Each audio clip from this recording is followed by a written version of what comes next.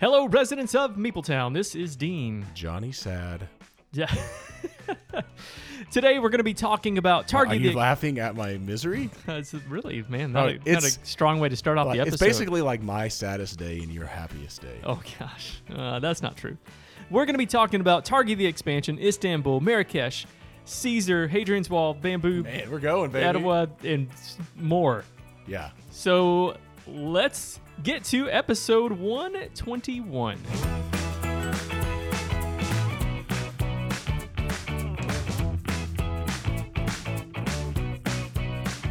All right, residents of Meepletown, if you were here right now, you would see Dean with his party hat on and his party pants on. Wait, I can't do that sound. John's misery makes me happy, apparently. What? Can you make that party favor sound? No, that's good. I think you're doing a good job. Keep doing it.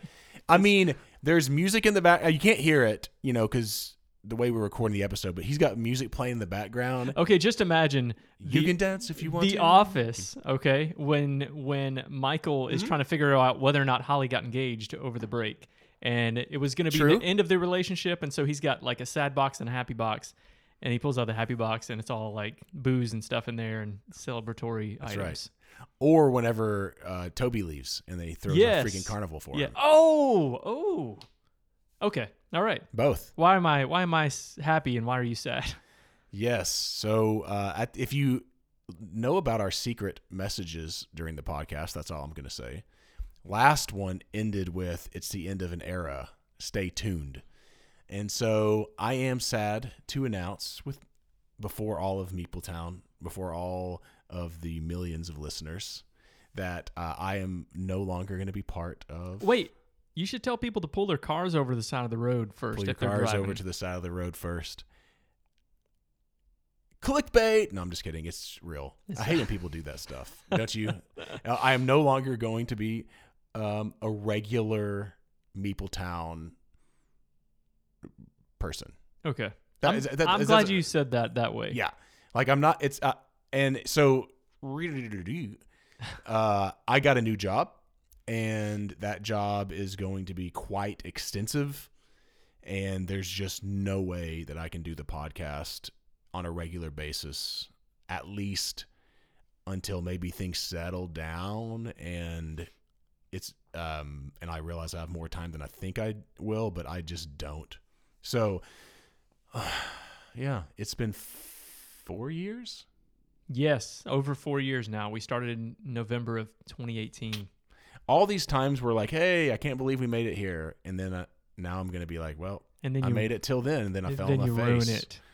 Yeah. It's kind of sad.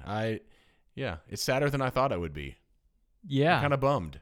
This is a great way to start an episode. And if you're new to the podcast, you're like, who cares? We should have just done this as secret messages at the end. Everything. And then I just don't show up. All of our important news just comes at the very end of the podcast. Oh, and they're like, where did John go? Well, you don't listen to the secrets. So here's the thing, John. I'll share more of my heartfelt pieces later on, but wow. I didn't realize we've been talking about this for a while, the possibility for a while. That's right. And I didn't realize, even when you told me that Sunday, hey, I got this and I'm out, peace, see you later. That's exactly how he told me. Yeah. Even after you said that, it didn't really click with me until the next, maybe later that day. But for the next 2 days, I was like a lost puppy dog. I'm going to share a lot more of that later on, but I really was. I was like, why? Why am I so sad? Well, I know I was sad, but it hit me a lot harder than I thought it was going to. Yes, but it's not the end. Meepletown continues. Yeah. I am being replaced. No, you're not. It was an easy replacement. Like, Dean was sad for a couple days, and then now he's like freaking glowworm. Did you have one of those when you were a kid? I can't pout forever. Did you have a glowworm? Like Teddy Rupskin's They were glowworm? these worms, and they glue. That's not the past of glow. Teddy Rupskin. Yeah, I mean, I never had a Teddy Rupskin. Are we saying that right? Rupskin. Yeah, that's exactly right. He had a glowworm. Did he? Yeah. Right? Yes. I should say that with more confidence. I don't know. Nobody looked this up. This is the glowworm. You'll know. Do you remember that? It's a part of Teddy Ruxpin, right? I bet you're so rich that your parents got you both and you thought it was part of Teddy Ruxpin. Well, A, that's not true. B, no, I didn't have either one of those, but I do remember that. I don't think I had a glowworm. I think it was my brother's. Ruxpin glowworm. What is the value of a Teddy Ruxpin? That's what the first thing that pops up. Do they still have these things? No, they're not together. I thought these were the same thing. Like, I thought it was like his glowworm or something like that. And that's not right. Hey, this isn't what we're talking about. Playskool still makes glowworms if you want one. Just want to let you know. You can go on Amazon and get a small one for $15 to $18 US. Okay. So, hey. Did you have a Teddy Ruxpin? No.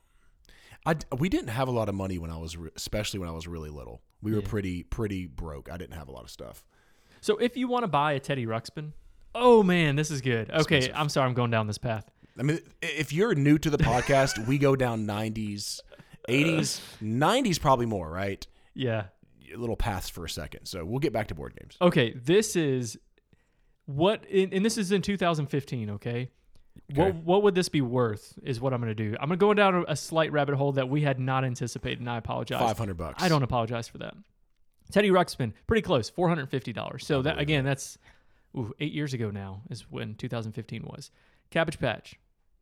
You're talking about a Cabbage Patch old, like the OG Cabbage Patch. From $150. Close, $125. You were looking these up. No, like in the past, you were trying to find these. A glowworm. I don't think they were as popular, so like $50 maybe. Nailed it. Exactly. Are you serious? Mean, you are crushing it right now. I am. Wow. We didn't even need to do this poll. And this is, you aren't even giving me choices. I'm just freeballing. You don't even know what this is from. This is from cafemom.com. She-Ra, Princess of Power, like the Mattel doll. I don't remember that. Okay. This is a so I can't give an educated guess if I don't remember that. Yeah, so like in the realm of like a He-Man, think He-Man toy. That's what I mean, that's what I don't think that's super popular. So you're going to miss this one. 35. 85. We weren't even close. And maybe one more. I wasn't even close on the one I don't even remember. My Little Pony. Now the one they have pictured isn't the full size, so I don't know. Actual My Little Pony? Mhm. Now, those were popular. $90. Ooh, actually I will do another one. What did you say? $90. Did you ever see, on... Did I get it right? Exactly right. $90. This is unreal. I want to keep going. I'm going out with the bang, baby. This is like... I'm going to Vegas. Ghostbusters. Whenever they're doing like the ESP cards, it's like, wow. But you're not actually... I'm on the same website but you are getting them right. Rainbow Bright. I'm on the same website. If you get Rainbow Bright... I'm checking it all out. Okay. I'm not. Okay. Rainbow Bright. It's just total random guesses. The doll. The doll? Yeah. Rainbow Bright the doll. It's got the pigtails that are like poking up in the air. Yeah. You will not get this one right. 60. 230. Wow. Yeah. I didn't. That one is one I just. Oh my goodness, man. Go on this website. I don't know what website you're on. Well, just look up. What'd you say? I don't know. Mama something? Cafemom.com. But then it's like parenting, here, what's your favorite 80s or something like that. Okay. Do you remember? You didn't have sisters. You did. You had a sister. I had one sister. Have a sister. Yeah. Fashion plates. We had these plates and you put them in like these orders and you can make them into these different fashion plates. And then you run a crayon over them and then you've made this outfit. I want to show you a picture, but I can't turn my computer around. I'm looking it up right now. Wow, I love that. I don't care what you say, John. I love that toy. I vaguely remember that, very vaguely. Do you have Garbage Pail? They have some of those on this website. Fashion plates. You want me to tell you how much the price is? Yeah. The OG ones? Yeah. I don't think they make these anymore. They should.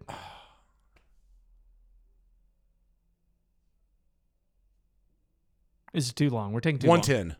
Pretty close. $80. I almost said that. Okay, and then I will do one more. No, I won't. I'm good. Okay, yeah, we got to get the podcast. I'm sorry. Wow, this was a way blast in the past, man. This is fantastic. Do you have Garbage Pail Kids? Not really, but okay. I wasn't allowed to have them, but me and my sister, my middle crazy. sister, we snuck them. Wow. Yeah. Really? We had a hidden stash of them. Some people are sneaking cigarettes. You're sneaking Garbage Pail Kids. I thought they were hilarious. I loved them. Yeah, I've got a friend that has, because they've redone them, has a bunch of them, and there has some. They do Funko Pops, right? Other fun. I think he's got the Funko Pop as some of them too, maybe. Well, they started reprinting the cards too. He's got the reprinted cards. He's a barber, and he's my barber, and has them like on his like mirror or something like that. A bunch of them. Yeah. So what my wife says is I deflect pain through humor, and that's what I'm doing right now. We're deflecting the pain of John leaving Meepletown. Yeah. To go to nostalgia and happy things. It'd be cool if I could just say psych, and talking about 90s. And that was just joking the whole time. You were joking the whole time? Nah, you were dreaming this, Meepletown. You were not. Nah. Okay, it sucks. We're going to talk more about the details later in our next episode. John's still going to be back for another episode. And you're not done anyway. We're gonna there's do some things. Stuff. I'm gonna go to Tennessee game days here in a few weeks, and I'll pop on to chat about my experience, which is always very, very excellent. And hopefully there will be times where either maybe I already have a game and my wife and I are playing it, and I can just pop on and chat with Dean and to be continued. TBD. Are you gonna say who's gonna be? Not today. We got some stuff to work out. No. I'm sure, but we still got some other deets to work out. So I want to have a little bit more details on that. And like compensation. That's right. We got to work out this contract. I'm paying him, by the way. What? Or her. Yeah. I would rather today be about John and him leaving us and his. It's fine. Yeah, and I'm hoping John will just like send in things too, because what is Meepletown without Johnny Meepletown? I don't know. Maybe better. I think it will be.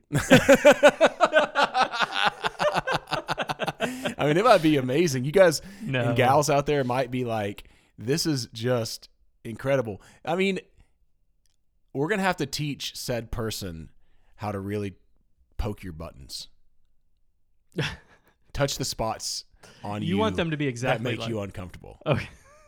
Like that statement. Okay. Got to do it. Can you coach this new person a little bit on some of that? Yeah, I'd be happy to. Okay. All right. I guess I know this person. You do. So that gives you a clue. Maybe we know a ton of people. We do. Together. We have a lot of common friends. That is true. Yeah. That is true. We know a ton of people. I mean, I don't know. We don't want to brag, but we have a lot of friends. You have no idea how many friends we have. Yeah, well, that's fine. We can talk about it more later or something. We'll do the next episode will be a reminisce episode, right? Mm-hmm.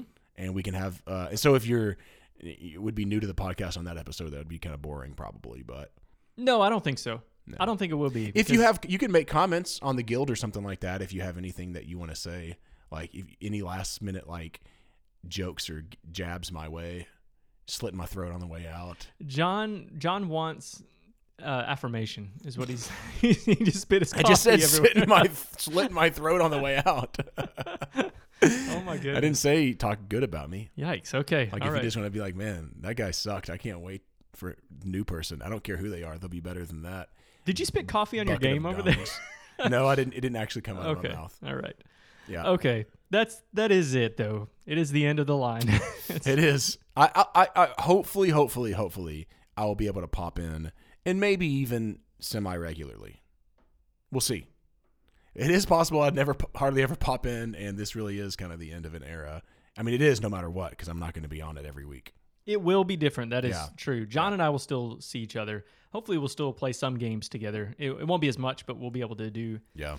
Man. I know. We've had a really good last couple of weeks to be able to play a lot of games together. It is true. Yeah. And it's not going to be the same. Yeah. Sucks. Yep. Yeah. Well. But it will be different, and this is not the end of John. He's still going to be making comments on Discord, by the way. So if you want to get on the Discord, and you should be. Yeah. You should be. I should be, but I just how many Discord things I have going on. This is the best one. John has a lot of friends. No, it's good. I really like it. It's just, yeah. I can't pay attention to it all. He wants you to remember how many friends he has. I have so many Discord channels. I mean, just because I'm on a Discord channel doesn't mean I have friends. I could just be a freaking cyber stalker. And I just can't handle all that. You could be both. You could be a cyber stalker and have a lot of friends. I guess. Speaking of Cyberstalker, you got a question for us today. Oh, yeah. It has nothing to do with Cyberstalker. No, it doesn't. So instead of doing a poll, which Dean kind of did like a little back and forth poll with us, which was fun, I just thought I would ask a question. And the funny thing is that this actually has to do with next week's episode more than this week's episode, because I kind of got my wires crossed a little bit. Okay. So let me just pull it up right here. I thought I had it pulled up. I did have it pulled up. I just didn't have the right tab. I had a game that we're going to talk about next week that really surprised me. I won't tell you which way or the other. So I just asked the question to Meepletown, what was the last game that really surprised you? I'm not talking about just, oh, hey there. Like you were like, dang. Like good or bad. Like that was awful and I expected it to be amazing. Or I had no radar, that wasn't on my radar, but that game was just great. You want to hear what Meepletown has to say? Yeah, so they were sharing what the games were. Yeah. Oh, this is good, so I don't have to guess anything. No, this is the only. I know this is the negative to this having a question like this is that we're not going to have that. So let me ask you this though: why don't you just guess a few of the games? Maybe just say, hey, what was a game? What a game do you? Maybe guess a few games that you think surprise a lot of people, and maybe one or two will show up. Are these newer games for the most part? No. They're not newer games. No. Okay. Not at all. Are they games that we talk about a lot? And that's my last question. I need some. Not necessarily, but some, yes. Because my mind first went to like Godfather, but I don't know if that would be a surprise because we talk about it so much. And I thought maybe somebody actually picked it up because we get people that say every once in a while, "Hey, I picked up Godfather and it was amazing." Let's go with. I'm going to go with a beige game then. How about El Grande? I don't think anyone wrote that on there, but that's good. I mean, yeah, there are some new games on here and some. I mean, this is really a shot in the dark. I'm asking. Let me do one more guess. And if you get it right, I'll give you another guess. Okay, let's go. We don't have a million comments on this either, just so you know. Oh man, I wish I had a better. I probably got like 10 to 15 people, probably like 15 maybe, that listed out a game and why they liked it. Okay, I'm gonna say. Flamecraft? I don't know. I really have no idea. Okay. No, that's not on there, but let's just talk about some of these.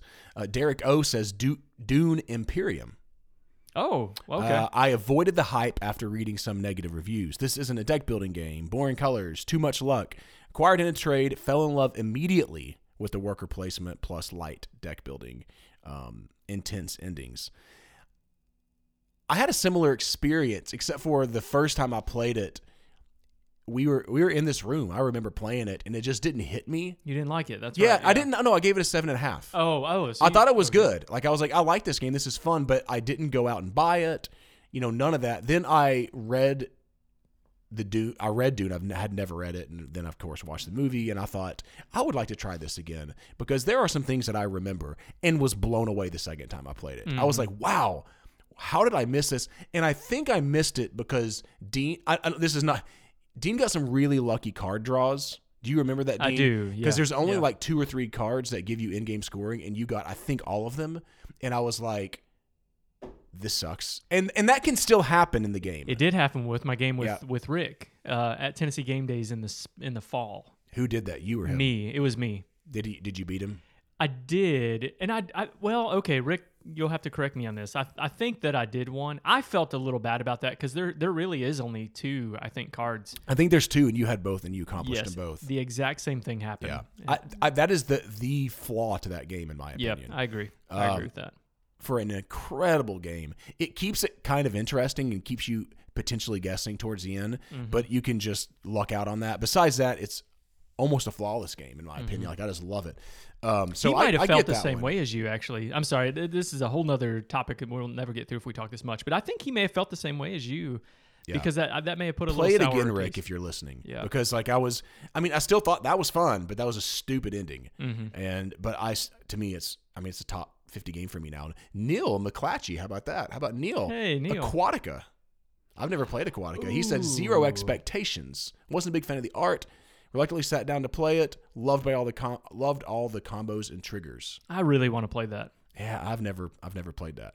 Speaking of beige, Rob Stevenson says Brussels 1893. Ooh, that's a good game. Yeah, picked it up on a whim from a local seller, and he really enjoyed it. That's the board game, right? Because the other one's like 1897 or something like that's that. right. Okay. Yeah, good game. Real good. Yeah, love that. I'm going to go kind of fast now. Evan Halbert, The Magnificent, which I'm trying to sell. He and I were just talking about that in the... Which I really like chat. it. It's one of those games for me that just kind of falls into this, like, it's a solid 8. I've got other games I'd rather play probably, but if you want to play it, of course I'll play it. And that's only, and my collection can't be that big. Yeah. Probably one of the hardest ones I'm getting rid of. I really did like that, but I'm trying to get rid of it. So good. How about Patrick Foster pulling out Guild of Merchant Explorers? Oh, boring name. Yes. Which we talked about. Yes. Not super thrilling art. I like the art. Okay. Really liked it. Me too. I totally agree with that pick. All right, Pope Lando, Tim Crisco. Let's see what he says. Tough question. Actually, for me, did he not give an answer? Hold up. But I guess Perpetual. Come on, Tim, get to the point. In a world where Viticulture and Agricola are the two most popular Euro games, he's surprised that Brewcrafters isn't more popular. Oh, yes, absolutely. You know, when we first started this podcast, I said, John, I know. You could have picked that one for it. That should have been the game. No, you did good. We'll get to that next week. You did good, kid. If we can play that soon, that is a great pick. It's a good game. For next week's episode, Dean he chose a game. If you all remember, he did this to me not that long ago with Eclipse, and we sat down, and I'm like, really? He didn't know what he was coming over to I didn't know play. and he's like so excited, and this time he did it again, and he did better. That's all I'm going to say. Knocked it out of the park. Okay, Matt Walker. Where do I vote on the poll? Sorry, Matt. Yeah. I don't know. I just wanted to do something different. That just is what it is. Meadow. I thought it would be overhyped with the delicious art and just a little bit of gameplay. He wasn't overly keen on drafting, but was surprised by how much thought was required. Okay. Connecting the symbols. I've never played that. That's what Matt said? Or is that... Yeah, I've been wanting to play that one too. From Camilla, I think, is who likes it on Dice Tower. Yeah. Also, he got to play Beyond the Sun this weekend with his mother and really enjoyed it. So was happy that there wasn't like crazy rules and stuff like that. It was pretty simple to play. And then lastly on the guild, then I'll run over to Twitter, then we'll be done. Peter Schott said Dice Kingdoms of Valeria. Oh, okay. I don't know anything about that. I don't either. I didn't know I know Kingdoms of Valeria. And all those games. It's one of those that I get lost in the weeds. I don't care anything about that series because it's so much stuff and I just don't know where to start. Yeah. I'm interested though. Yeah, but I mean, he said he really liked it. Valeria in a dice form. It's a roll and write, and said he's surprised by how much him and his family enjoyed that game. So I know Dean's getting... Man, Dean's I'm thinking, on this Peter. huge roll and write kick right now. We're not even talking about any of those today. Nope. Ryan Fournier said Burn Cycle. I don't even know what that is. It's a card game? Is that right? It made somebody's top list of the year. It's probably his current favorite game. Ooh, okay. Wow. Well, we need to... Hey, I'll tell you what. Ryan, check that out. Ryan never leads me astray. Yep. In game picks. Other areas, absolutely he does, but not in game picks. That's, man, okay, I got to try that now. Yeah, I mean, you should. Every time Ryan suggests a game, it's a home run for me. Spirit Island and Aeon's End. Sorry. Joris says Scythe for the first time and really enjoyed it. Great. I love that. I know it's just in quotes. Greg says placing tiles, bumping tracks, but man, did Planet Unknown surprise me. Mm-hmm. Yep. It's so good. So good. Scott says both Exit Fellowship for the Ring and Unlock Pandemic surprised him. I've been wanting to play Exit Fellowship for the Ring, because I thought my kids would really be into that. I'd like to try that Rent-Free too. Games says Food Chain Magnet brought out an unexpected level of ruthlessness, but I'm here for it. Ooh. That's one I've always wanted to play, but feel like I'm going to be disappointed. And then save the best for last. Board Game Hot Takes podcast. Okay. In the Year of the Dragon. Oh, come on. All I ever heard was it was punishing, but no one ever told me how fun this game was. Yes. Is this Tim? It doesn't say. Let me see. All right. I'm done with the podcast now. I'm no longer listening to... No, I'm just kidding. That is it. It's a good game. It's not that good, though. Yes, it's amazing. It's top 50. It's such an incredible game. I love that game. Bah. No, you are boo you. That's Tim all the way. I'm going with boo you. That's Tim from Board Game Hot Takes and go Tim. Yeah. I feel like y'all have a lot of the same taste anyway, but Board Game Hot. Here's a hot take. They started their podcast quite a bit after us and are crushing us. So you should just go listen to them instead. 4 times bigger than us, at least. I mean, more than 4 times bigger than us. But they're good. I listen to them. Yeah, I don't. Yeah, we suck at this. That's why John's really That's out. why I'm leaving. Yeah, when he told me the numbers that Board Game Hot Takes is getting, I was just like, well, I'm done. Which is great. Of course it is. Thrilled for him. Yeah, that's why I'm saying their name. I'm hoping they get some more listeners. Alrighty, do you just want to talk about some games? Yeah, I do. John, you got a game that's first on the list here. What's the first game on the list there? That is Targi the Expansion. Yeah, okay. I had bought that like months ago, and I'd been eyeing it for quite some time, and finally got that thing to the table. I'm a pretty big Targi fan. How about you, Dean? Yes, it's been a while since I played it. Not as big as you and Jonathan. Jonathan loves that game. I mean, it's not like my favorite game of all time, but if we're talking about like small box 2-player games, it would make a top 10 list, I'm sure, for sure. If not, maybe even a top 5 list. The expansion is going to it's going to change some of the cards that you have that go around. It's going to add another element called water, and it's going to kind of maybe open the game up just a little bit more, which I don't always like in games. Oftentimes, I actually just don't like when expansion does that.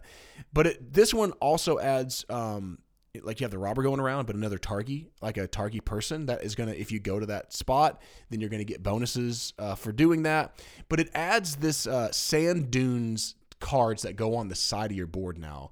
And you can go there, and after you've gone there, that's it. The card's gone. But it makes it really interesting. Really tough decisions because you don't get as much cross action in the middle if you go there. You get because you lose one of your persons, and so you're jumping over there. And I loved the expansion, so I don't want to. I thought it was fantastic. That one surprised me. I kind of expected it to be one of those things where I was like, yeah, I don't care, because that happens with a lot of expansions. I feel like okay, you did this, but like I would not play without the expansion if it was possible. So if you have $15 laying around and you're a Targi fan, I highly recommend the expansion. I am a Targi fan. The problem is I don't get the physical copy to the table enough. I've had multiple times to buy this, and I just haven't. Do they have the expansion on BGA or no? I don't know. That's what I was about to ask you. I know that Targi is on BGA because I've played it, and Steve O'Rourke would know because he plays it all the time. Him and Verla play it, I think, nonstop on there. I really like the expansion. It was quite nice. Okay, this has to do with Targi, so I'm not really going in a different direction. But have you? Is that pic creepy? That is a little creepy. Yes. There's just this girl that held the Targi box up to her face, and it looks kind of realistic. It does. Yeah. Yeah. Wow. Okay. Good job. If you go to the main page of Targi and Targi the Expansion, have you seen the Japanese cover of this game? I saw it sometime. Wow. It's beautiful. And apparently it's by a famous Japanese manga. Is that how you say it? Manga? I don't know. Artist. Teira Akitsu. Wow. That is so beautiful, I think. I don't know. You might not like it. Not everybody's going to like it. I actually like the cover that I have, but I like the expansion cover better. My wife did too. I said, which box do you want to keep? She said the expansion. I think it's prettier. Oh, I'll have to look at that. Okay. Yeah. Okay. Wow. All right. Well, talk about your next game. I'm just going to go back to back. Okay. Mm-hmm. I thought we'd go me, you. No. Well, this is how we had it listed on here. Oh, Dean. Look at your show notes. I'm just kidding. We don't do show notes, but we did talk about the order of this beforehand. Yeah. What was the game? Other game? Istanbul. Yeah. So, sorry, we're talking about a lot of games today, so I just wanted to make sure I'm on the same page with him. So I played Istanbul again for the first time in, Dean, 3 years maybe? When was the last time you played it? I played the app within the last couple months, but Matt Winneborg had my copy for a long time, and I probably played your copy. He introduced me to this game. When? No, he only had it for months. I introduced like 6 or 7 years ago. Oh, sorry. Yes. You and I have played it since then, but no. Oh, you were at my house. Were you in that game? No. Was that the game where I didn't order any veggie pizza? And then I felt, because you had never come over, and then you were like, I'm vegetarian. I thought you were joking. And then I felt terrible. Was that me? I thought it was me, Justin, and Matt. No, I don't think I was there for that. Yeah. I don't think I was there. Matt was just over the house. He may have bought the copy. I know he has it, I think. Anyways. Matt? Mm-hmm. We're going off on a tangent. It was early in my Stones River time, which would have been about 7 years ago. This was like within the last 2 years that he borrowed my copy. Did he borrow this? Yeah. Yeah, he had my copy. I had the expansions. Maybe he didn't have the expansion stuff with his.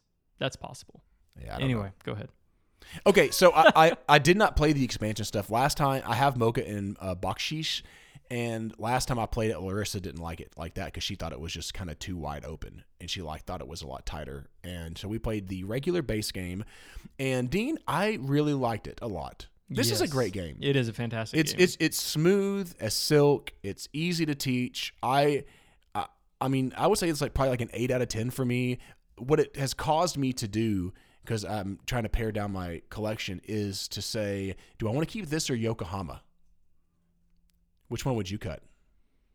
Because there's a lot of similarities here. Yeah, I might cut Yokohama. I would. That's how I'm leaning, but I want to play Yokohama one more time because it's just a little longer, isn't it? And this is just quick, fast, fun. The only thing that I didn't like about Istanbul when I played it years ago, it's been a long time, was I felt like there's a little bit of a runaway leader. Like you can know oftentimes several turns ahead, like it's over. Dean's got me. I've got 3 gems. He's got 5. He just has to get one more to win the game. There's nothing I can do, and you're just kind of taking pointless turns. Right. If you're both playing well, it shouldn't happen, but that can happen in that game. Yeah, but it's pretty quick though. I get that. Yeah, and the turns are really quick too, which is a big plus for this game. I tend to like games where your turns are lickety split, and then it comes around to you really fast. Like a yeah. There's a lot of games like that. Yep. Planet Unknown is one that I was just thinking of. But anyway, it's ranked. Excuse me. Sorry, a little burp action outside the old microphone. It's ranked 148 for a reason. Yep. It would make a top 100 list for me, I think. Yeah, and this is a good introductory game too. I only have one log play on here. Do you like I'm not the great at logging my plays. It's been a while since I played that second one. The what was the first one you Mocha said? And Bakshish. Yeah, that one I really enjoyed. I don't remember the other one actually. I remember enjoying that one, and my wife didn't, and I was like, I have to go back and play that one again. Yeah, I would. Yep, I need to go back and play those as well. But I play the app more so now. I like the app. It's well done. Well, what got me thinking about it again is on this, someone's selling the big box at the Tennessee Game Days. So I'm like, and it's not expensive, I don't think. But my wife didn't like the other expansion, so I just don't. I think that might be a. Should I run down some of these games and you tell me if I should buy them? You should just do it right now. Yeah. So we have a con that's coming up, and we would like audience participation, and tell me like one way or the other. I just went through literally every single thing on this 60-page, so there's I think 1,300 games or something like that, and I wrote down a handful of games I am intrigued by. Some of them I'm not that intrigued by, and I'm also trying not to buy a bunch of games this year. I'm trying to sell a ton. Yeah. So so I'm just gonna say it. Fallout Shelter, and I'll tell you why. Yes, I loved the app, and my kids might play it with me. Yep. I would say yes because I also want to try that. Meepletown, let us know if anyone's actually played that game. It gets like decent reviews. Yeah, in the Discord, this will be a good conversation. There you go. should post these in the Discord. Okay, go into the Discord and see. And probably by the time I say some of these, there'll be people that are like, it'll be sold or something, but it's fine. Oh, that's true. We're dropping this in a week and a half, so. Are we? Yeah. Uh-huh. Oh, this is almost a pointless conversation. No, it's still that's good. Fun. Anyway. I still want to hear it. Or at Labora. I've never played it. Never played it, but you got to try it, right? I feel like I've got to try it, but I also feel like it's kind of like Glass Road. Like I got it. I enjoy playing it, but there's just other games of his that are very similar that I'd rather play. Yeah. And I'm worried that it would just fall kind of into that same category. You should look in the library. They have a list of their games in the library on the website. Okay. So. Pret-a-Porter, someone had a pretty good price on that. The second edition? Yeah. Yes. Yeah, it was good. Although you might, I don't know if my wife would want to play that. And if she doesn't, then you can just play mine. So maybe not. I'll say this one that Super Skill Pinball. I hear great things about it. Yeah, I didn't love it. Wow. You know how I feel about my rolling rights. I know. I got rid of that one. I was stunned. Like I thought that you were going to say like, I really, really like it. Yeah, you got to grab that. Istanbul Big Box. If anyone has that, let me know. Let me know if there's some of the expansions that I think it's got. The big box has 2 expansions with it, right? Yes. So right. if you know, I mentioned this to Dean earlier too. What about original Glenmore? If I love Glenmore 2, no, you don't need it. Okay, you'll like it less. Okay, Cyclades, never played it. It's really good. Yeah, but it's one of those. I think that's one they're reprinting. Is it too take thatty? So it might be. You might end up getting mine. I might just pass mine along to you if I end up getting the reprint at some point. I'm good with that. I'll sell it to you for $100 today. This one's only $30. I do have an expansion in there, so there you go. $200. Nation's Dice. I do want to try that one. Check with Jonathan because I'm pretty sure he owns that one, or maybe still owns it. Yeah, but he didn't like regular Nations, did he? Not enough to keep it, but I still think he liked it. Okay. Maybe I was thinking of like, okay. Almost done here. Actually, I'm going to start off with, let's say there's a Crokinole for Neil's already bid on it, $100. So he might be listening here. It's too much space. So here's the thing. I considered buying that. Yeah. I saw that on there too. I can't go to Tennessee game days, but two? I have you already have one. So what would you do? I work with college students, and they're really into board games. I thought about getting it for our building and just leaving it out there. Yeah, that makes sense. I think they would love it. So it's possible. I might pick that one up. I might do that. Neil, you better raise your bid. Dean comes snake it. And $100 for those boards. That's how much you can buy them for, but you got to factor in shipping and the waiting and everything else. Yeah. Because they only do the Kickstarters, I think, and I don't even know if they still do that. I really want one, but I'm afraid it's going to sit in the corner and like take up a ton of space, and my wife's going to just, rightfully so, be like, "Why did you buy that?" We get ours out at the holidays and stuff like that. So, but I think my dad and brother and stuff would love something like that. Yes, like, that's what I'm like. I think people would really. You don't have to really teach much. Just boom, boom, boom, play it. And buy it. You will not regret it. Yes. The answer is yes. Out of all these, that's the best option for you to buy. Wow. Yeah. Okay. That's saying a lot, Deanie. It's fantastic because you'll play it all day long too. People love it. They won't want to play anything else, I promise. And maybe that's a fault of it. Maybe you don't want it for that reason. Yeah, there you go. Jamie Epstein post Suburbia Collector's Edition. And I've said this last year, this happened to me. Somebody had it about the same price as he listed it. And sometimes they'll just say buy it now for this. Some will have like a starting reserve. Mm-hmm. And no one had bid on this, I don't think. And so like starting at $50 or buy it now 75.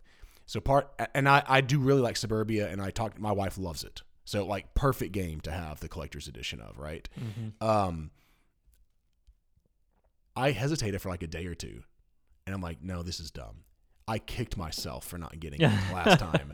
I'm going to get it this time. And what's so fun is that Jamie actually posted, I wondered if you'd be interested. I heard you mention it on the last episode. Oh, okay, yeah. And so I didn't know that Jamie listened. So, hey, that is amazing. Jamie's a super guy. Yeah. I'm just very excited that he listens to the podcast, and that as I'm on my way out, I'm going to take his collector's edition of Suburbia. There you go. You can probably get to play with him of something too. Yeah, that would be great actually. Yeah, it's unfortunately I won't be able to go on Friday, and I don't know how long I'll be there on Saturday. Like I'm going to have some tight windows potentially, but if I can, that'd be awesome. Last is I actually thought about Tiny Towns. Even though I've sold it, that game has made me think about it a lot more. Like since then I've been like, should I have just kept that game? Does it have any expansion stuff with it? I don't think so. Okay. What do you think? I don't have any expansion stuff. So I taught this to my students, and they loved it. We did a 6-player game. Every one of them loved it. I've taught it to my staff. They really enjoyed it. It seems like one of those that would happen. Yeah. Yeah, it's a fun game. It really is a big hit I don't want to play it all the time. And I enjoy it, but it's fine. It's just how much use I've gotten out of teaching new players, and that's what I was thinking. Then they're really interested in other games, so it's been a big hit. It's a great gateway game in that sense. And I've been playing with a lot of gateway people lately, and I think that's why it has me like thinking, man, that might be worth getting back again, because everyone just seems to really love that. But anyways. Okay, so let me know, y'all. Oh, I also wrote down, I don't own the physical copy of Spyfall, and I always think that that's like a fun in your car You don't need the physical copy. You can just use the phone, right? Yeah. That's what I've always done. I actually think the phone's better. Better? Yeah. That's only time I play it is like we're on a road trip or something like that. Yeah. And my kids and I were like, let's play Spyfall. And it's been really fun just to do that. But yeah. Okay. Well, that's a good idea. Like you play in the car? Yeah. Oh. Why not? Well, because you're on your phone in the car when you're driving. How do you do that? No, but I mean... you don't have to stare at it. You just have to look at it. I see. Yeah, that makes sense. You just have to look at it like for a second, and then you have these conversations, right? Yeah. And you're trying to figure out what's cracking. That's a good idea, John. I like that. I know. I don't know why I've never thought of that. It's been great. Okay. When you're on a road trip with your students or whoever, if you ever do that, you probably don't do that. You drive separately. You're kind of VIP. I have a family too, so yeah. Well, you can do it with your family. I like it. That's great. Yep. There we go. Can I talk about a game now? I know. This episode's going to be pretty long. All over the place. Yep. Yeah, we are. But that was fun. No, that was good. I actually was doing this to Dean before the podcast started. And in my mind, I went, this would be cool for the podcast. And about 5 seconds later, Dean goes, we should do this on a podcast. You should stop right now. You think people will miss the tangents? Maybe we'll still have the tangents, but maybe not in the same way. Maybe. And there is a great possibility that I could do Johnny Monologue and just send them to you. And you could say, nope, or yes. John, this is 2 hours. I'm not going to post this. All the power I've handed over to Dean. He can do anything he wants, and I'm not going to say boo about it. He even said he wanted off the website. You said you wanted your face off the website is what you said. No, I didn't, but you should. Isn't that what you said? You said something along those lines. Said that I'm going to change everything into your name. Oh, I got you. Because I don't want you to ever have to be like trying to get a hold of me, and you can't because my name is on the website or on the bank account, and all that stuff. Like I want you to have like full. It's up to you. You're the king of Meepletown. I just got a lot. You won here. You freaking won. You sack of dung. I won the game of all games. You did. You are like we've talked about this forever. You are the king. You are the mayor. Whatever you want to call it. The El Presidente. There's no one to challenge you unless I teach this new person how to challenge you. Unlimited power. You do. Itty bitty living space. You get to space. pick who your next person is. You're deciding. Okay. I have no say in it. I don't want anybody else. Nobody can do this better than me unless I can. So it's just Dean by himself. Unless I can clone myself, it's just going to be me. It's the only way. Who is the greatest opponent of Dean other than Dean? Remember that episode? Is that the one where Dwight fights himself? Mm-hmm. Is that? Yeah. That was so good. All right, can I talk about a game here? Sure thing. I've been real pumped to talk about this. You just asked me, so I think does that mean I'm higher than you? Oh, for a moment, I'm going to talk about a game here, okay. A game that John has not played. This is I got a lot of power in this in what I'm about to say. Okay. A Stefan Feld game that you have not played. I know, dude. Okay. That's right, Dean. The new hotness. That's right, Dean. It's one of the City Collection games. John's getting all excited over here. How do you spell it? Marrakesh. Marrakesh. Yep. Okay. City of Morocco. So we played a 4-player game of this. Steph Hodge taught us this game at Jonathan's game night. And so 4 of us playing this game. And here's the thing. I don't really know where to start. Let me start with the size of this game. It's a giant box game, like the size of Amerigo. I think so. I think it's the same size box as Amerigo. There's a lot of stuff in here. There's a cube tower, John. There's a cube tower. I mean, Dean to minis is John to cube towers. There we go. Not really. Yeah. But I think it's kind of cool. This cube tower is less exciting than other cube towers. I'll get to that in a minute. Okay, so you got a cube tower. Everybody has these cylinders, okay? You know, like those hex cylinders or whatever. Everyone has 12 of those. Those are your keshi, okay? So you are going to take 3 each. There's 3 seasons. There's 3 seasons of this game, I think is how it's listed, or years or whatever. And you're going to play all 12 of those keshi 3 at a time. This is a table hog. So for a huge table hog. Yes. Everything about this game it looks pretty though. It is. It is really pretty. You've got dual layer individual boards. Your player boards are dual layered and they're really big. Okay, so I'm going to take 3 of these cylinders and I'm going to hand them to the person that's going to take all of them and then drop them into the cube tower. And those are going to be the actions that you're going to draft for that round. Okay. So you're drafting actions. You're going to draft a color square. So you take all of those, you put them on their specific color square, whichever ones come out of the tower. Okay. You can only take up to 2 of each of those colors. So if there's 3 in one cube, or in one square, I can only take 2 of those, and then the next person can take those. Okay. After you do that, then you take your actions. So each one of those colors matches up with a different area of your board, and those are the different actions that you're going to be able to take. Now, I'm not going to go through all of those actions. Sure. There is some moving up of tracks. There is in-game scoring tiles that you'll be able to get through actions. There are, I probably should be looking at the board to be able to remember what all these different actions do. There's one that you spin this little wheel, like you turn the wheel and then you take the action as many times as you have people in that space. You spin a wheel? You don't spin the wheel, you turn it. You just I was excited but also disappointed. I didn't know how to feel. Big money. There's some in-game playing Game of Life again. There's some in-game, not end game. There's some engine building in this of the different tiles that you're going to get. Cool. And you have to pay for those. And so you play through 3 years, and whoever has the most points at the end of the game is going to be the winner. There's a lot to this game. You're going to be also moving up a river to be able to get some bonuses as the game goes on, as the rounds go on. Okay.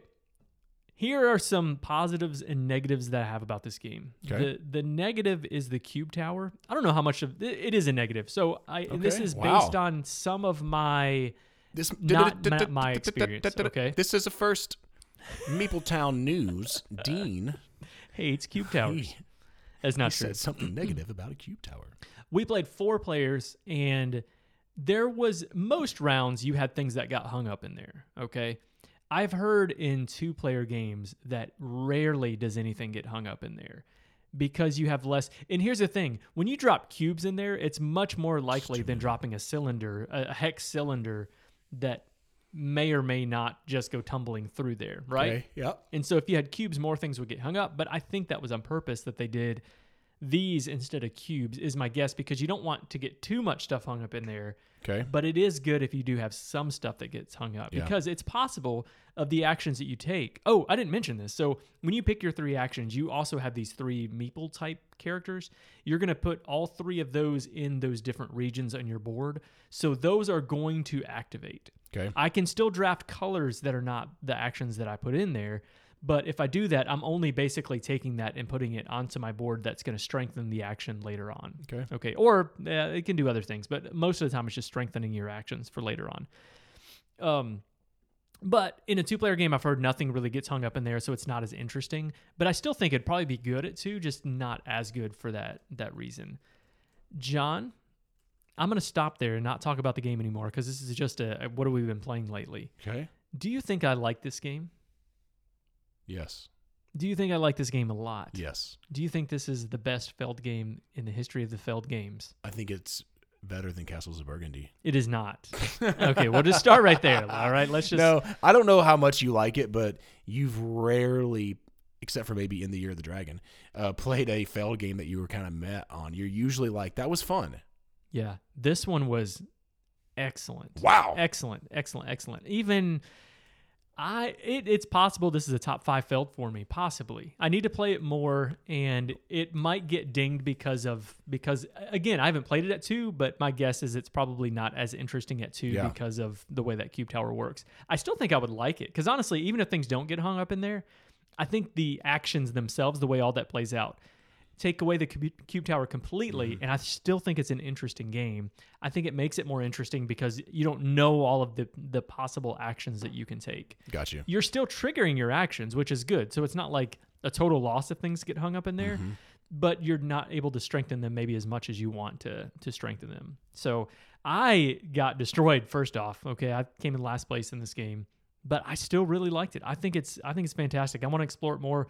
The negative, other than the Cube Tower, the box size is huge. I think the price tag is probably huge on this. I haven't even looked it up on anything yet. You got to try this one. You're gonna love this game. Okay, love it. I mean, I'm color me intrigued is a that's like, what am I saying? I don't know. That's not enough. You're more than intrigued. Oh, well, I'm more than intrigued.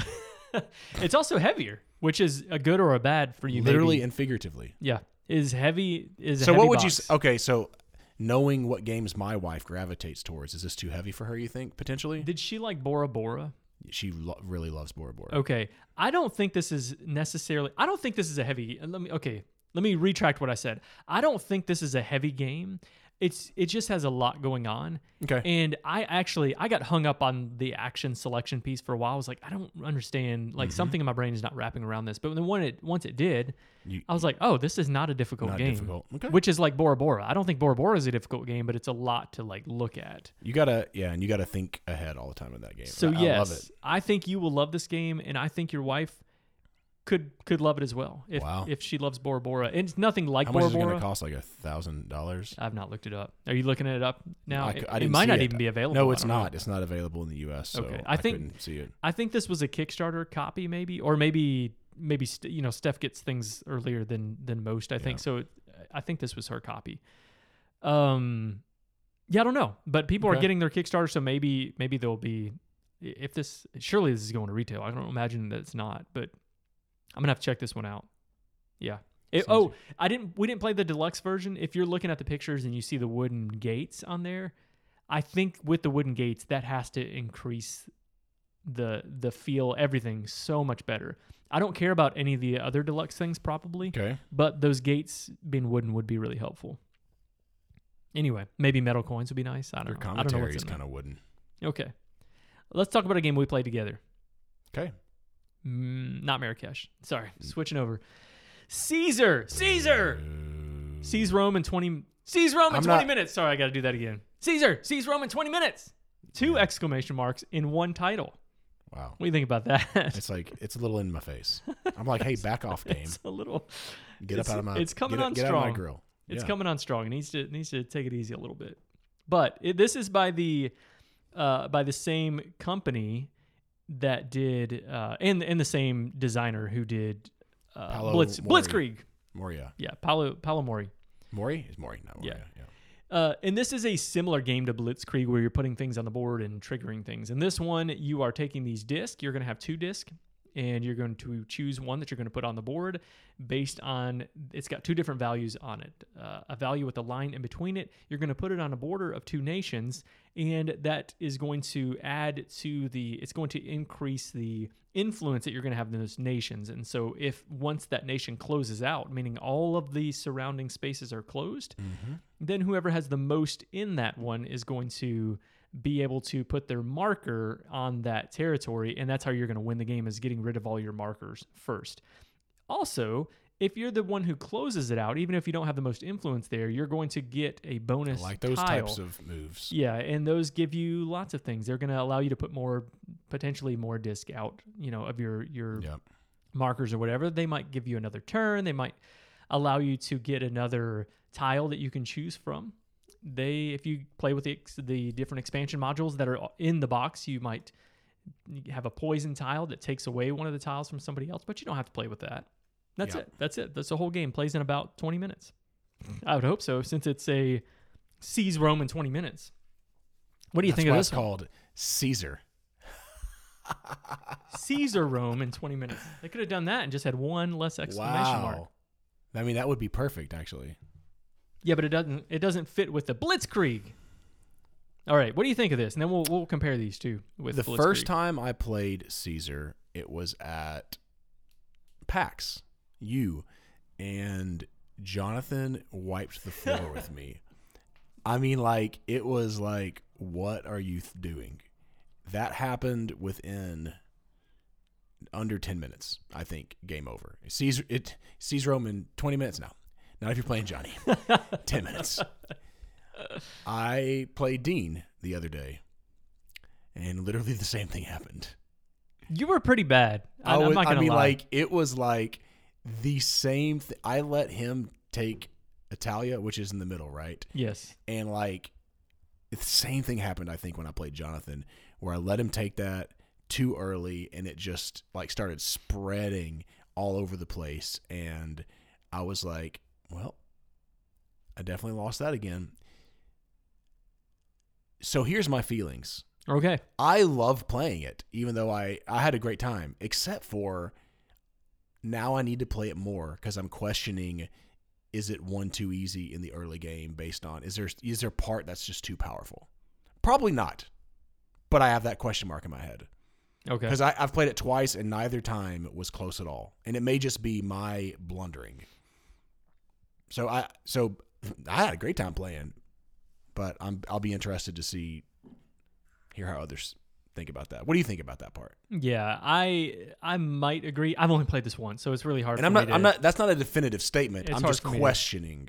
Yeah. Yeah. It seems that way. Now the Senate tiles I think are really interesting because they allow you to be able to put out more of your tiles, and the more Senate tiles you get, the more of your markers that you can put with those. So again, you close out a territory, but if you close out the territory that has a Senate marker, you're the one who closes it out and you have the most influence, then you're going to get to take an additional marker off your board, which is just as powerful as Italia in that sense. But the difference is you're not attached to all these different nations that allow you to put out more markers on the board. So I get that.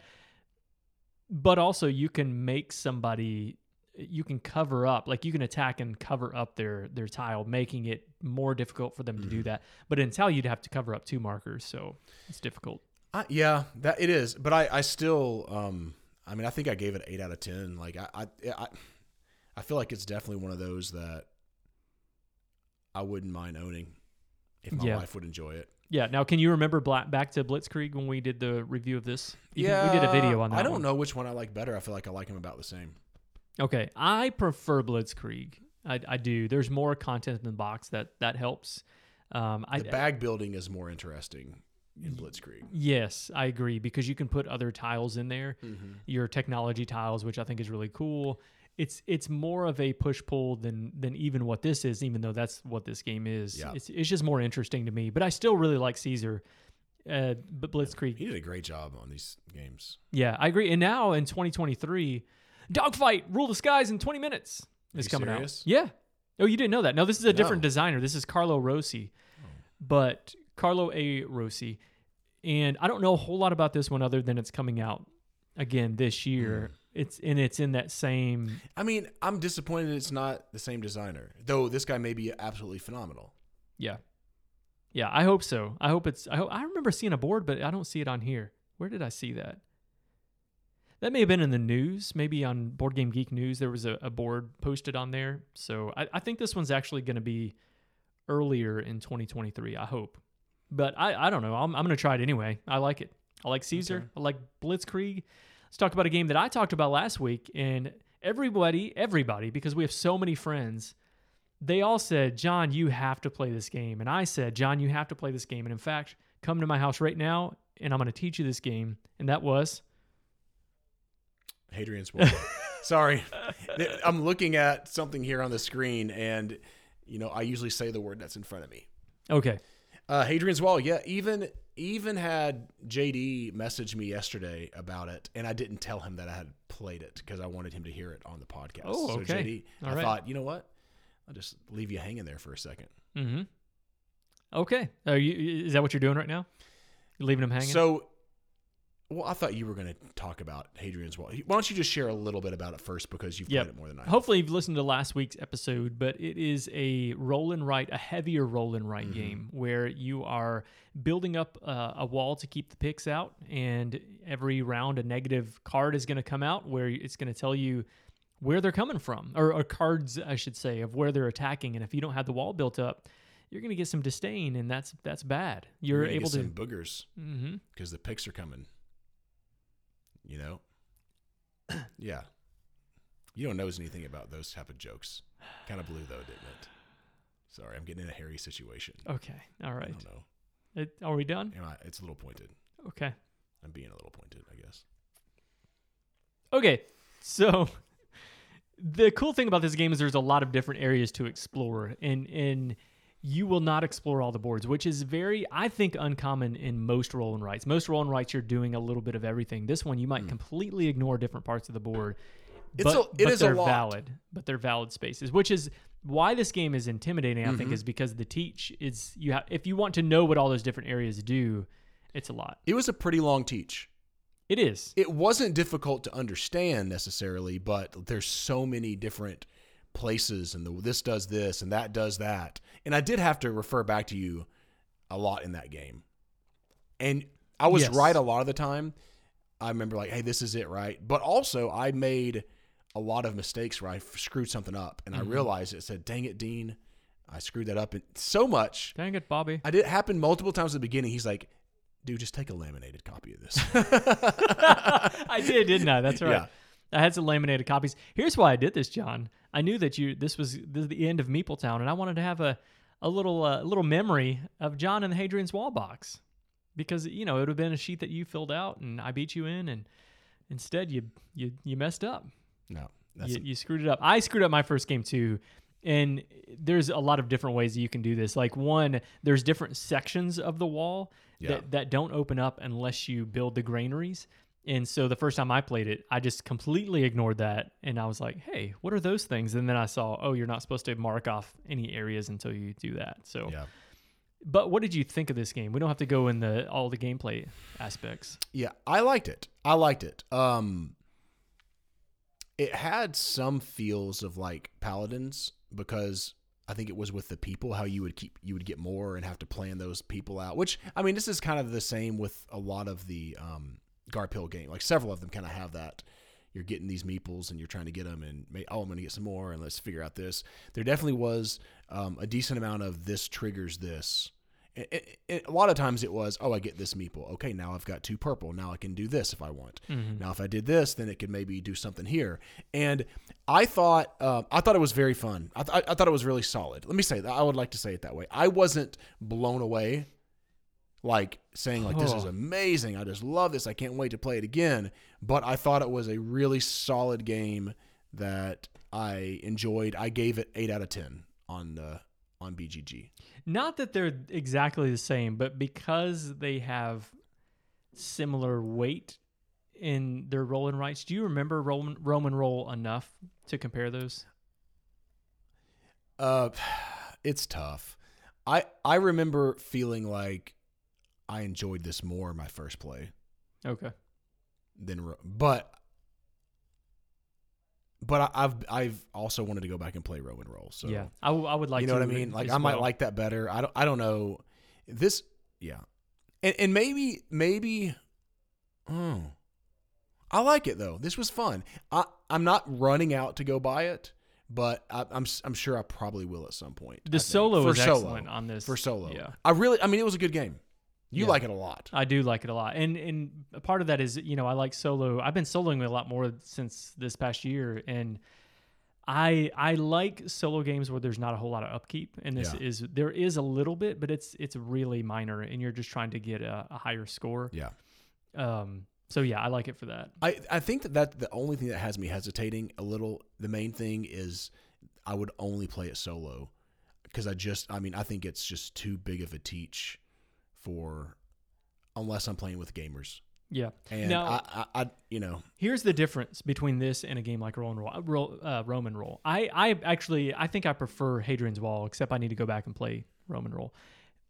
This one is it's a heavier teach. It's a longer teach, but once you know it, you can go back and play it next week. I'm sure and not really have to do much searching in the rule book, which is a big plus. Roman Roll, I'd have to reread the rules completely, I feel like. The only thing I would have to reread in Hadrian's Wall is like how the bribes work, or maybe the scout, or the, what's the other one? The gladiators.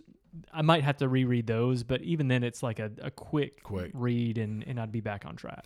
Do you, I think that if my wife was okay after she learned the teach, this would be really up her alley, because she does like those Garphill type games and stuff quite a bit, kind of in that weight of 3-ish or whatever. Like, yeah. But anyways, I'm super pumped to try that Legacy of You, I think is the name of that one. The solo. The Legacy of Me? Of really? Are we talking about my legacy? Okay. John again has the upper hand. No, this is the series. So you've got the Raiders of Scythia, Hadrian's Wall, and then the third one, I don't know if it's the last one, is that Legacy of You, which is solo only. I really don't know anything about it, but I love the artwork. I think it's amazing, and I've really enjoyed these first two a lot. Love it. A whole lot. So yeah, I'm want to check it out. All right, we've got one more before we get to our full-on review. John, you're going to share this one. This is a brand new hotness. Is it hotness? It's brand new. It is. I'm just. Was it on the hotness thing or? I'm sorry, I just kind of threw that. Bamboo. I don't know. By DeVere. It would be on my hotness radar before I played it because anything DeVere comes out with is pretty interesting. And so here's a couple other things that got me intrigued by this one. It has the same designer as Bitoku.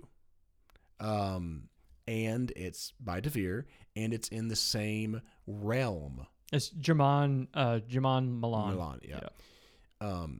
In the same realm as, like, thematically, it says this as I think it's going to be like a 3 or 4 part series as a Bitoku, which I really, really liked. This is weighted on BGG with only like 11 game ratings right now at 2.17. I'm not sure that I agree with that necessarily. I feel like that's a little low. The Teach maybe 2.17. Yep. But we'll talk about the gameplay here in a second. So to me, it feels like it's kind of in the same vein as DeVere's Red Cathedral, Nova Luna, right? Mm-hmm. Like those type of like smaller box, that type of a weight-ish game. And in this game, it's kind of interesting. It's all about balance. And DeVere sent us a copy of this, by the way, which was just a great present on my front doorstep. It's all about balance. You're kind of, I told Dean, fulfilling orders of these tiles are saying, you want this in your house and this in your house in this tile, and it's in this specific, organized a specific way. This tile on top of this one, or, whatever it is. Or the tiles also have not only a symbol on them, but I can't remember what they call that. It's just kind of like their weight, 1, 2, or 3. And so it may say like, you need to have 2 sandal tiles, but the total, or as many sandal, it doesn't matter how many sandal tiles you have, but in your house, as long as they reach 7 as like their power, then you fulfill this kind of order. But what's intriguing is you have at the end of the game, so not only are you getting these orders that either go to the left, to the right, or to the center of your house. So some of them, so it's like, okay, I've got to get these tiles, this one on top of this one, but it has to be on the right side, and maybe it has to equal this much power. But at the end of the game, you lose 2 points for every 1 point of being unbalanced. So if you have 12 points on your left side, if you're adding up all the numbers on your tiles, and 7 points on your right side, you lose 10 points, which is huge amount of points in this game. And there's some other things like you're kind of offering incense to these, I don't know what they're called. They look like anime characters. Mm-hmm. Something from like Yokai Watch or something like that. They kind of look like posters. Yeah, like they're cool. Like, and so you're offering incense in the temple, and whoever offers the most gets to take those characters that give you a power that you can use every round as long as you're paying their upkeep kind of at the end of the round. There's a little bit more to it, but that's really the gist. And you do have a feed the workers. You have a feed your furniture. I never featured that in a game. For however much more the tiles that you have up on your thing, you have to pay for them, which maybe that thematically as more people are coming into your house is getting bigger, whatever. Besides that, it's kind of silly thematically, but it makes sense gameplay wise. It's kind of cool. Right. I all that works out really well. So what did you think? I like this one. I thought it was cool. I really liked the way that the actions played out. Yeah. When you're playing your deciding which bamboo you're going to use, because I didn't talk about that. So you pull off the bamboo and it tells you what actions that you can take, and the difficult decisions become the incense. You only have so many that you can use, and so you might think, I'm going to pull from this bamboo because it has the most actions that I can take. But then if you use all of that one color, then all of your incense are going to go into that one temple. You pick one of the 4 colors of the temples. And so if you have 3 in green and you have 3 incense, which that's how many actions you get, you have to place all 3 of your incense into the green temple unless you pay a coin. But you have to use it and then take all 3 of those green actions, and then you're done for the round. Right. So what you could have done, he could have said, well, I'm going to take this red one, place 2 incense in there, and then that will leave me room to have 1 more incense for this blue bamboo that I have. Yep. And spread it out more, but then you might not win the temple and might not win the person, which gives you not only powers, but 2 points at the end of the game per unequaled person that kind of set collection. Yeah. And so I really enjoyed that part. And not only that, but when you get done placing, taking the actions with those bamboo, you like how you shove it? Then you shove it up in the other bamboo, and whatever those ones pop up, you take those actions. Yeah. There's a choice. There's 4 different columns, so I can put one in this column. You're growing bamboo. Yeah, it shoots up and you take the top part. I love that because you're choosing which actions you want to take, and sometimes you don't have full information about what you need. Yeah. And so it might not be We'll push your luck. the best thing, but there's also some wild actions in there. There's never a time where you're like, oh, I really can't do anything with what I have. But it's a thinkier choice. I also like the puzzle part of this, of how you put those different tiles into your house. And John mentioned, you're getting those points for the configuration and then the balance. That's really interesting to me because there were several times I was like, oh, that was stupid. I was looking at this thing and I looked at it wrong and I should have put them in this configuration instead. And I like that. I like that a lot. Now, sometimes those things are getting bought up quickly. And so you really need to you have to figure out what's going to be best, but it may not always work out because you may not be able to take that. But there's multiples, right? There's duplicates of those different configurations in the box, I think. And I think that's right. At least for some of them there are. Yeah. And so you're never at a loss there either. There's 9 options. And so there's always, 9 options, 9 or 12 options of things that you can take of those different tiles. There's 9. 9. Yeah. And so there's a lot of different ways to get points there. And I don't know. I like that puzzle a lot. I think it's really cool. Yeah. I played a game with my wife and she immediately, which rarely happens, said, I want to play that again. And I was like, wow. And I think it was because she didn't play it as optimally as she could have. And by the end of the game, the teach of the game is simple. I can teach the game in 5 minutes, probably. Close.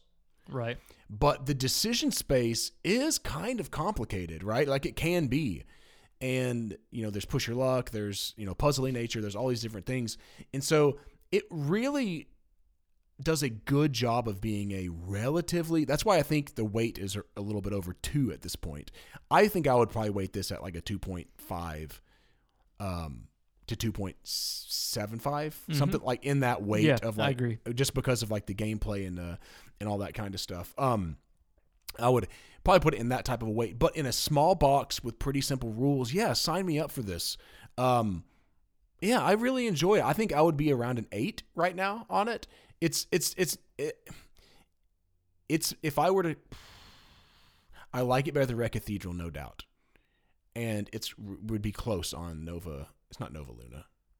I said that earlier. Nova Luna. Luna Capital. You said the right thing. Did I? Yeah, I think so. I think I said Nova Luna, but maybe not. Oh, Rosenberg's game. But anyways, if I said it, it would be really similar in fun factor for me. Now the only negative really that I have about the game is it can be a little long. And on the box, it says 90 to 110 minutes, which feels long for a small boxed game. I think it's Did just it take us that long? I think it's a perspective thing. I think it took us an hour and 15 minutes. Oh, that's right. It didn't seem that way. Yeah, I guess. no, because it's a lot to think about, and you're having fun, and turns are pretty fast. Turns are whatever. Yeah, that would be my only kind of thing of having a small box puzzly, but simple to teach. I think I would much rather that be in a 60-minute or less time frame. And I do think seasoned players could be around an hour. I don't think it's going to be, 45 minutes or less. Oftentimes, I'm not saying it couldn't happen, but I even at 2, So having one less round or maybe something like that? Maybe something like that, yeah. Or you start off with less, because you get more instance as the game progresses, which gives you more actions, which keeps it going longer. If there was something that was a little bit different with that, I could even say 3 rounds probably. You could probably get enough done in that, and that's me. Yeah, that's me. Now that I'm rethinking about that, turns can be quick, but they can be long too, because you can take a lot of time to think about. They can be thinky. Which action you're going to take, then what you're going to do with that action, then what you're going to do, which bamboo you're going to take. Now, some of that you can be doing while the other person's taking their turn, but it's still it's present there for sure. For sure, but here again, Devere comes out with another game that Dean and I are very, very much, well, at least I very much enjoyed, and it is staying in my collection. Yeah, no, I thought this was a fun game. I don't really think you need to compare them with those other ones other than their Devere small box games. I still prefer Red Cathedral, but I really like Red Cathedral. And I like this one much. I didn't like Red Cathedral like everyone liked it. Like, it was fun, but it was just... Luna Capital is probably my favorite of their games, maybe. I don't know. It's up there. Bitoku, I guess. But, wow, they put out some good stuff, and this is no exception for sure. Now we're going to talk about Etowah.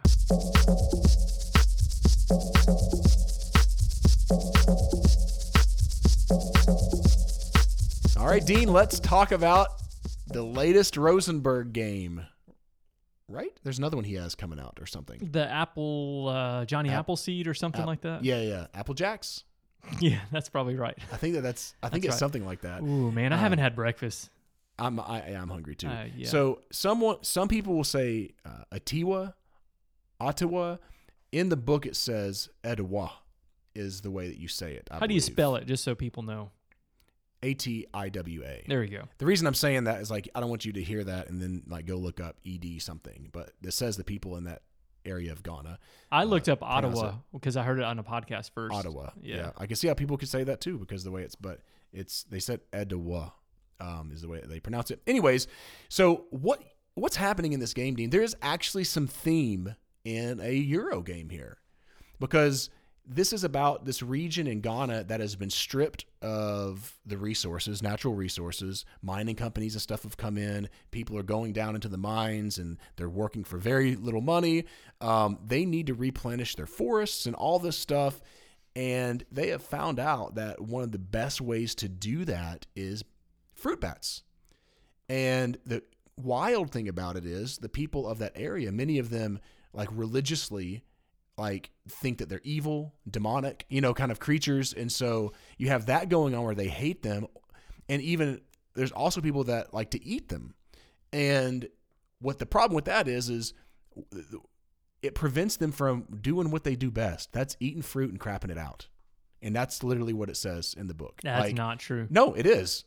That's the exact quote? No, it says excreting the nice way. Okay. But like what needs to happen, apparently, is that you need to let the fruit bats do their thing. They need to eat some fruit off the trees, whatever, and go take a dump all over the place and spread the seeds all over this area in Ghana so that it can be replenished of natural resources.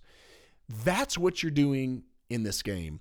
And so on your turn, what you're going to do is it's like a lot of other games that Rosenberg has, obviously, kind of straight worker placement, which is pretty simple, right? I place my worker here. It says I gain a bat and I gain a wild animal or a gold or whatever that is. However, you don't just take the resources and just stick them in your supply. You have to have boards to place them on, and you start with one, and it's a 9x9 square, 9 squares. And you also have to have that depicted item on your little board. So if you don't have a wild animal spot, guess what, Dean? It don't happen. But if you do, it comes off of your player board and it might unlock something. It might say, ooh, during income or whatever you want to call it, you're going to gain an extra tree. And besides gold and bats, all the other resources, trees, fruit, wild animals, goats, the families that you have, all of them are part of this push-pull engine building, but going back sometimes player board, because sometimes you have to spend those resources. And when you do, then you have to cover up spots again. And so you're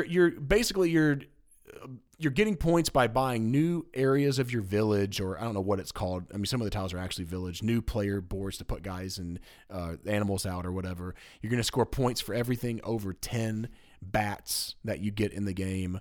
You score points for every gold at the end of the game. So there's, I think, 5 things or something that you score points for. And you also score points for on your player board how many things you remove, with the grand, poopah of that being families that you try to get onto your boards that could score you 25 points if you have all that. So with that being said, what do you think? So we're going to talk about some art and components here, right?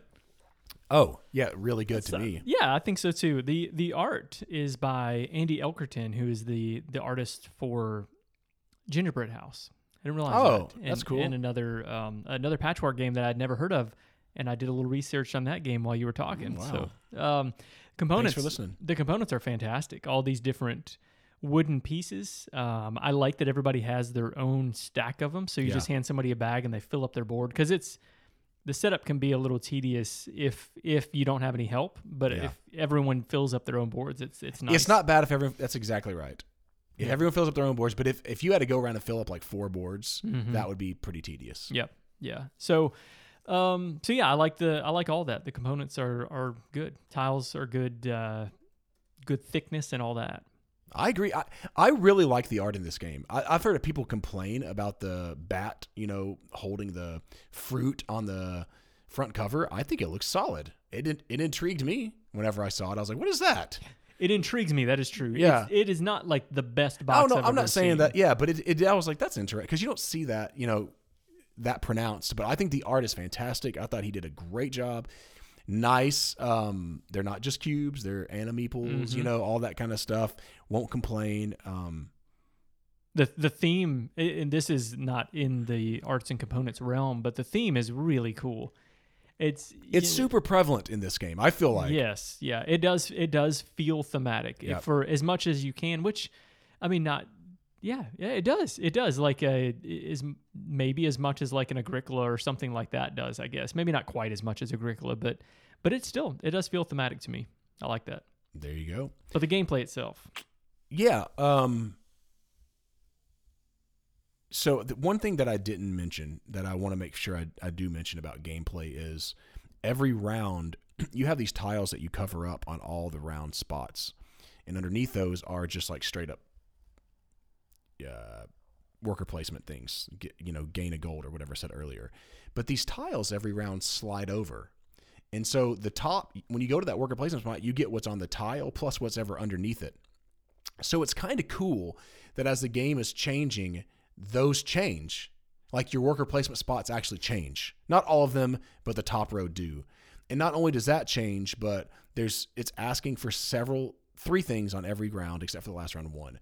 3 things that you can breed, just like his other stuff, and you have to have a certain amount of them. Mm-hmm. So it might not be like on some of his other games, if you have 2, you just get a cow or whatever, or calf. It may be you need 5 bats and you get 1. You need 4 wild animals, you get 1. And I think that's kind of cool, because it just makes you think a little bit differently about every round and the rounds leading up to it. Now, the negative is those things are printed on the board, so it will be the same every game. Mm-hmm. Yeah. So let me talk about some of the things that I think are interesting. So one is the feeding, the feeding piece. So when you're feeding your villages, you think, I want to feed my village through uncovering those domesticated animals or whatever they were. Mm-hmm. But there's only so many of those that you can uncover. And so going into this game, and I'm going to go ahead and say I've only played this game one time, and so this is really no different, other than I've thought through more of what I'm going to talk about than a normal game that we've talked about, that we've played. You want to uncover as many of those as you can, because you want those to be automatically fed so that you don't have to start feeding them fruit, or you don't want to start having to feed them wild animals or even your domesticated animals. Initially, okay, that was my initial thought, and then I was like, "Oh, I'm being way too conservative on this. Yeah. I need to be getting as many of these village, whatever those tiles are called. I forget what they're called. Your settlement tiles or whatever. I need to get as many of these out there because there are a lot of points, even if I have to feed things. So what you end up doing in a lot of games, you're uncovering things and it just kind of stays uncovered.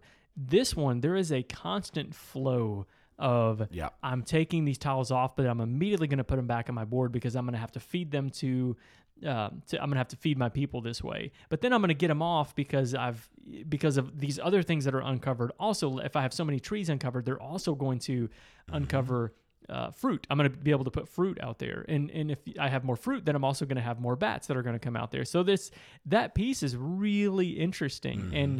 And again, since I've only played this one time, the next game I play, it will be to really be a lot more aggressive with that and say, I don't care if I'm feeding them stuff because I know that I'll be able to get that back in other ways. I went, when I played it with my wife, really aggressive on the families, and it didn't pan out. Okay, all right. Because I was, instead of taking the best option, I was oftentimes just trying to get as many families out as I could. Mm-hmm. Does that make sense? Yeah. Like, it's just, but depending on like what's covered up in the worker placement spots and stuff, like I feel like there's times whenever there was probably a better option. I could get more resources this way. And I was trying to force that to happen a little too much, maybe a little overcorrect, because there is other ways to score points. Like I did put more families on the board than my wife, but she beat me pretty easily, I think. She had a ton more bats, for example, and was able. And then she also had just a lot more points in the tiles that she bought, in the village tiles that she bought, and gold. So I mean, because gold and bats can score you a bunch of points in this game, and so if you only focus on trying to get the 25 points there, which is what I did, I didn't score very many points with the bat, and I did okay on gold, but nothing amazing. So I think I liked it more the second time I played it because I saw okay, there really is more than one path to victory. There's not 60 paths to victory in this game, but there's, probably three to four legitimate things that are going to score you a decent amount of points. Yeah. Very probably. And if you play those right, then you're going to be fine. But the way those different areas interact with each other, I think is really interesting. The trees, so John, in our play, you had a card that lets you take a lot more bats. You had a cave, a bat cave, right? I had a bat cave. So that was kind of a focus you have. For me, I had an orchard, and so I put out all of my trees, and I was producing a lot of fruit that way. But then you also have to spin your trees to be able to get your different people out there, and so that was pretty interesting. Or not people, but your what are those bottom cards called? Your towns and villages. Village, town. There's several different things. Yeah, I think those might be like your settlement area or whatever. So you have to spin trees to be able to get that. And I was able to do that pretty easily, and then also be able to get more trees out there just because of, the space that I had on there. So all of that interacts so well. Yep. Yeah, so well. I like it. Yeah. I mean, I think that Dean and I... The only concern I have, and I think it's been brought up by other people, and I think Dean would say, and I'll let him kind of go, his biggest concern is replayability in this game. Yes. No, this is after one play, so take it with But a grain if of salt. you're having concerns after one play, it could be legitimate, right? The breeding is printed on the board. It's not going to change. Every game you play, the more you play it, you're going to remember, hey, I need to have this many this round. Now, it does tell you it on the card, right? It's not a surprise, but it could feel like maybe you're having some similar paths. Like that, one thing my wife did well was she breeded way better than I did. And I was so trying to get the families that I was not breeding as well. That was one of the biggest problems I had in the game. Mm-hmm. And I was, again, not taking advantage of the better spots or game situations or whatever. Also, the field tiles, whatever you want to call those, there's the village ones down at the bottom that give you families primarily, and with other stuff, and then up top ones that are primarily, I would say, for trees or bats or whatever it may be, animals. And the ones on top, there's 3 new ones every round, but as a lot of people have, several people pointed out, there's nothing much different except for just there's occasionally one where here's the bat cave, wow, a ton of bats, great, or here's an orchard and it's just a ton of trees. But there's also a bunch of them that are like 2 trees and a bat, a wild animal and 2 goats, and I think that a lot that you could look at that and go, is this really going to continue to be interesting? Yep. Can I beat this game? I don't know. Yeah, and in that case, it's really hard for me to speak to that, and I almost don't even want to speculate. What you could do with different options there, because I don't need more cards. There's plenty of cards to do what you want to do, but something. I think my hunch is that I would probably, because I do this in games, I would probably do the same strategy most of the time, and that would kind of fizzle out for me. And so I would want to have something else that kind of points me. Now, that's, again, I don't think there's only one valid option. Like John said, there's multiple valid options. It's just that the ones that I would take that would be interesting to me personally, there might not be enough there to kind of keep me going. Yeah. But I like the worker placement. I like the interaction between all the pieces. And overall, and I'll get to this in a second, I like this game. I think it's a fun game. I love it. Yeah. And I am concerned a little bit about the replayability. Only played through 2 full games of this right now. I'm concerned, but that doesn't mean that it's how valid it is. I mean, for me as a player that's not going to play a game over and over and over and over again, I'm not going to do it. Right? Like, maybe I will now that I'm not doing Meepletown. It's very true, honestly. Yeah, I may have the chance to kind of do that instead of popping around so much. But I just thought it was great, man. I thought thematically it was great. I thought that the balance of taking the things off, putting them back on, on your player board, trying to figure out the best way to do that. It feels satisfying. Get a bunch of bats, but I got to have the spots for them. It feels satisfying. Did you mention the training aspect? I don't think you did, right? No, I did not. Okay. Yeah. When you get a family, they're untrained. They're the families that, I think this is cool and thematic. Like, they're a family that doesn't know much about bats. And interestingly enough, when you're feeding your workers, if they're untrained, they can eat bats. But if they're trained, they realize, I don't want to eat bats because it's better for Ghana, for the environment and stuff for us to. So I thought that, what a clever use. Mm-hmm. And then your trained families give you an additional point at the end of the game per trained family. So not just the track. Just little things like that made me just really like the game. I just thought it was fun. It isn't super tight, right? That would be something that it might be a little hit for me, is that it does feel like there were some times that I went, oh, please don't go there. Mm-hmm. But there's plenty of times where I'm like, well, if she goes there, he goes there, I'll just go here, and I'll get something really similar. Yeah. So if you like the kind of looser worker placements of Rosenberg, you might really like this. But if you like the ones like some Agricola, it's like really tight spots, and if he goes there, screw that guy, like I can't take that. Yeah. Then you might not like this one as much, but I love it, man. I got this from JD. JD I think it's a little tighter than that, though, John. I think because there were several times in our game that I was like, oh, man, I really needed that spot. I needed you not to take it. Most of the time it was to train those families. There was limited in my mind, I was like, I really want to have all these families trained, even though overall it wasn't as important as what I made it out to be in my game. But yeah. I still wanted to do it to prevent pollution. Yes, I don't disagree that it's not just like totally wide open, mm-hmm. But there were, I mean, I'm sure every round I said, oh, I'd really like that spot, and she might take it. But I didn't feel like I was like, oh my gosh, Mm-hmm. But I Feast for Odin, I feel, is a little more open. Like, you can usually figure out a way to do some things, and it's not like, oh my gosh, they took that one spot that I had to have. Sure. Yeah. And so I'm actually saying it's kind of in my wheelhouse. I think it is. Yeah. Yeah. I think there's so much in it that's in my wheelhouse that it was great. It's great. I got it. I'd give it probably 8.5 out of 10 right now. Wow. Okay. Yeah. Which would be pretty high. Yeah, I kind of went back and forth on this one. I think when I was playing it, I really enjoyed what I was doing. The problem is when it came to, we actually had an option, well, kind of. We had a chance where we could have played it a second time, but we really had some other things that we needed to do. Really? It's not that I didn't want to. I really did, but I was like, I would rather do this because it's kind of, I don't know, it makes more sense for what we're trying to accomplish right now. So I chose not to, but I still like it, and I like it quite a bit. I really enjoyed the whole time. But you probably won't go pick that one up. I will not, because if I play it, it'll be with you. I kind of feel that way with most Rosenbergs, I guess.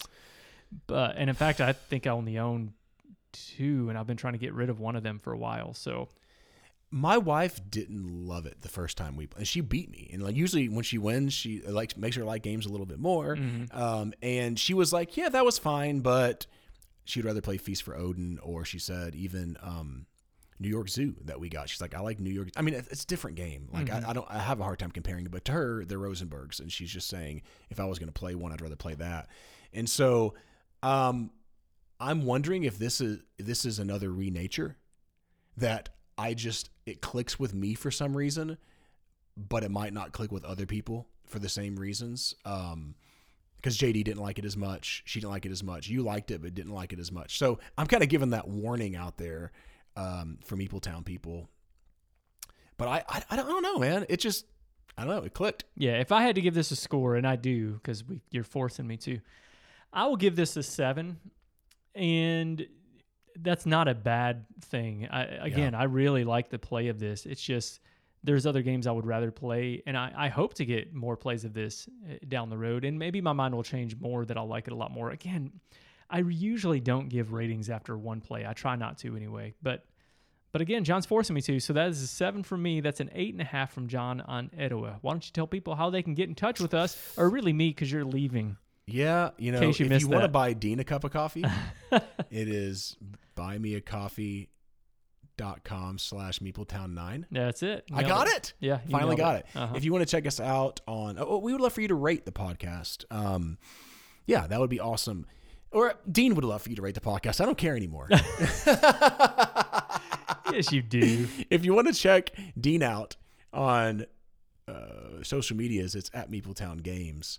If you want to support what Dean is still doing, patreon.com/Meepletown. Hey, seriously though, I think that it's going to go really good. And I think that I'm excited to hear. I hope that it doesn't even skip a beat, with me gone. Like I hope that the listeners are just like, wow, this new person is going to be great.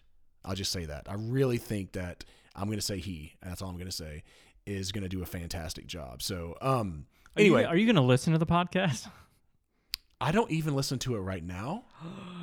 But you're on it. Yeah, no, I know. That's why it's weird. Well, I edit it, so yes. Yeah. I do listen sometimes because I do kind of want to evaluate myself. You know what I mean? Or something like I just kind of go back and go, let me, or maybe there is a really funny moment that I go, yeah, I got to go back and listen to that and see if that was as funny, if that was as funny to listen to as it was, whatever. Okay, where am I at? If you want Board Game Geek, get on our Discord server. I never even say that. How do they get on Discord? They have to have a link? They do have to have a link. So you need to go to Board Game Geek Guild 3407, and then you can get a link. Yeah. Or you can email at Meepletown Games. Yeah, I don't know. There's probably a better way to do that. I just don't. I don't know. Maybe we can post that out there on Twitter or something like that. We'll see. I'll look into that. But all right, that's it. That's it. Thanks for coming down to Meepletown. Just admit right now, you don't give a rat's behind that I'm leaving.